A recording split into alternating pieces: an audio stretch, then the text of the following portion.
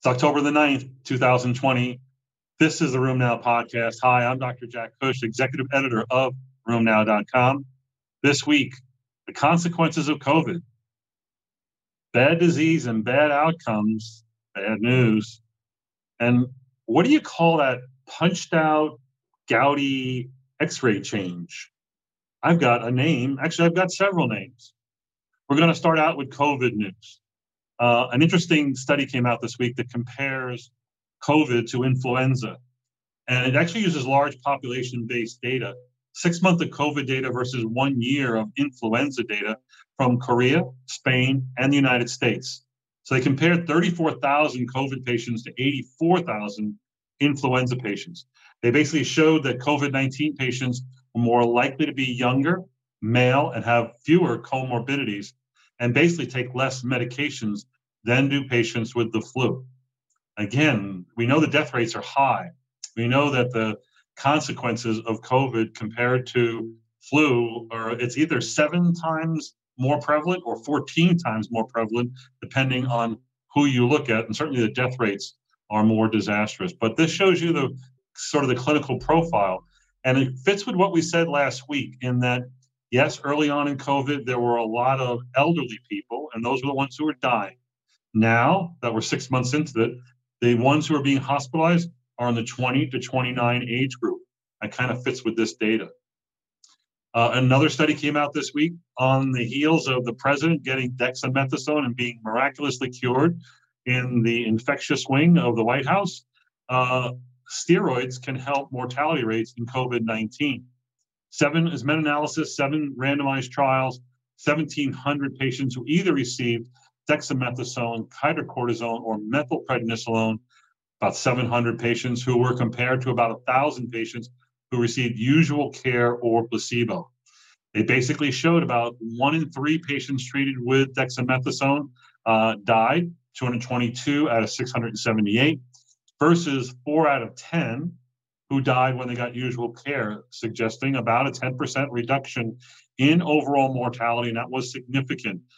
In fact, the odds ratio showed about a 1/3 reduction in overall mortality. That was very significant. An interesting UK survey study came out, and I have this idea, I have some data I'm accumulating on the consequences of COVID, the aftermath, if you will, that of the bad things that have happened while we were shutting down, while we were changing our lifestyles, while patients were being cared for or not being cared for. In this large cohort from the UK, almost 700 patients, they actually had survey data soon after COVID. And they took their survey data about 6 weeks after COVID started and showed that 53% had self-reported worsening of disease. 1/3 had access problems with their hospital or their clinic. Yet 88% were able to get their meds and their refills, and all that seemed well. But still, of those, about half of them still required help, meaning that they were older people or they seemed to need help with a change in technology in getting their meds to them. So this is one of several examples. You know about patients who are probably not getting their cancer care, their bone density treatments or screenings. There are a number of things that are happening during COVID that we're going to find out. It's not quite as simple as the lost income and the disruption of our lives. There's a lot of things that are going to happen as a result of COVID that we're going to find out in the next few months. That's what happens with lockdown. I found this interesting study, reported it yesterday as a tweet. It's a study of almost 200 patients with axial spondyloarthritis who undergo switching of TNF inhibitors. We tend to love to switch TNF inhibitors. If one doesn't work, let's try a second. If that doesn't work, we can try a third. I'm not a big advocate for that. I would say that after you've failed one TNF inhibitor, you should often go to another MOA in RA. And the data is pretty clear that in RA, when you start going from first to second to third, you lose efficacy, meaning ACR20, which should be 60-40-20 with the first one, becomes 50-30-15 with the second, or maybe even worse. And this is a study showing the same thing in patients with ankylosing spondylitis, actually axial spondyloarthritis. So using the most stringent criteria for outcomes, the ASDAS-ID, I can't keep up with the ASDAS people, the ASAS people who are coming up with new measures all the time. But nonetheless, the most stringent measure of outcomes shows that you're going to do okay if you stay within the TNF class. You switch from first to second if you're switching for the purposes of a secondary non-response, meaning they once responded, you lost response. You actually don't lose much in the way of response, or if you're switching for adverse events. But when you compare those two reasons for switching to primary non-response, they're way better, 7 to 9 times better than those who have a primary TNF failure, meaning as soon as you got your first TNF inhibitor, you never got better. That's your clue to switch. This works in and applies to, in this case, spondyloarthritis. It also applies to RA. I'm sure it applies the same way with psoriatic arthritis. In fact, there is data to suggest that. A new biologic hit the markets, a new study with an anti-GM-CSF monoclonal antibody studied in 22 patients. 22. Let's try 222 patients with rheumatoid arthritis. The drug is called otilimab, O-T-I-L-I-M-A-B. This is an early phase 2 trial where they trying 5 different doses versus placebo. The drug is given weekly for 5 weeks and then every other week thereafter. It was a 1-year study. The primary endpoint was at 6 months. And guess what? At 6 months, it didn't look good. The 5 doses were 22, 45, 90, 135, or 180, or placebo.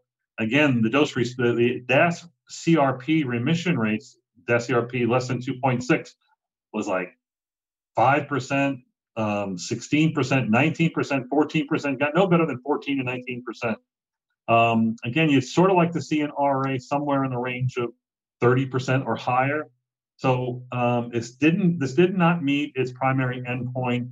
They talked about it with some degree of encouragement, but I look at this data and say, this is a crash and burn. The placebo response rate was 3%. So yes, it was better than placebo, not with the lowest dose. The other doses were better, but I'm not certain what's going to happen with this anti-GM-CSF monoclonal antibody. There's an interesting study that came out from a Greek registry, the Hellenic registry. This includes 385 patients. And it looked at patients who were in remission or low disease activity state and compared them to those who had moderate disease activity and higher. So patients with worse disease, what happens to them?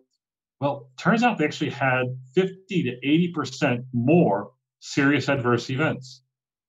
That's something we've seen over and over again. Patients who have the best response, you know what? They tend to have the least amount of adverse events, especially even serious adverse events. Patients with the worst response, that's where all the serious adverse events, SIEs, cancer, death, malignancy, whatever, those occur in people who don't respond well. There's something about efficacy and safety that, in fact, does go hand in hand. Bad disease, expect bad outcomes.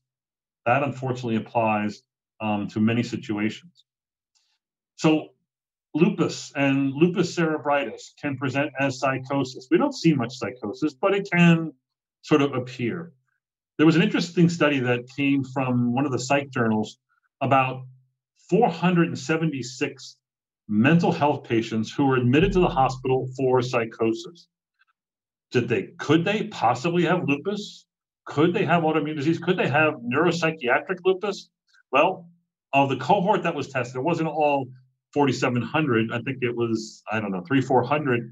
19% had 19% were tested, and 135 had a positive ANA at a titer of 1 to 160 or higher, meaning that 15% of those tested were ANA positive.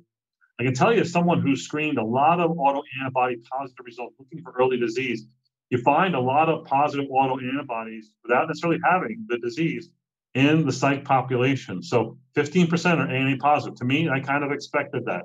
But of those 135, only 4 met criteria for lupus. And only 2 of those 4 actually had criteria for neuropsychiatric lupus. So, de novo incident psychosis, could that be the presenting feature of neuropsychiatric lupus? Not a chance. Not a chance. When it is, there'll be many manifestations of lupus. They'll meet criteria real easy. And yes, neuropsychiatric lupus could be the presentation. But again, psychosis masquerading as lupus is really not likely. So I asked you earlier, that scooped out lesion that you see in gout? It's different than RA lesions, which are a little bit of a rat fight. on the corner at the articular synovial junction. These are a little bit lower, and they're lucent lesions that have a scooped out appearance. It's got a name. Actually, it was first described by the famous radiologist from the University of Michigan, Dr. William Martell. So it's called the Martell sign. It also is called the G sign. Think about it, G, or rat bite erosion. I just said the rat bite erosion is what you saw in RA. That's the wrong name. But a G sign I like, the scooped out erosion I like, but now I'm going to call it the Martell sign after Dr. William Martell. Again, it is a lesion that is a scooped out lesion with a sclerotic margin and an overhanging edge. Those are the classic features of the gout radiographic change. So what about risk of future damage in spondyloarthritis? What better population to look at than an early spondyloarthritis population as found in the DESIR cohort?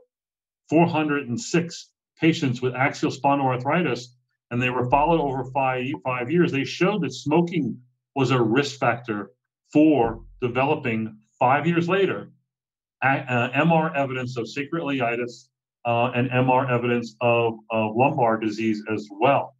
Turns out that actually this was even higher in blue-collar job individuals and those who had low education levels, which is a little bit like what you see with psoriatic arthritis and psoriasis, where trauma is a major inciting factor or risk factor for future arthritis. They're suggesting that blue-collar jobs or mechanical stress may be a risk factor for developing sacroiliitis and spondylitis in these early spondyloarthritis patients. An interesting concept. Our last report comes from that CANTOS study. We've talked about it a lot in the past. Remember, the CANTOS study was the canakinumab study looking at its effect as an IL-1 inhibitor in patients who are high-risk cardiac patients who go into the study with an elevated CRP, and it showed that, yes, an IL-1 inhibitor is capable of reducing cardiovascular events and cardiovascular death.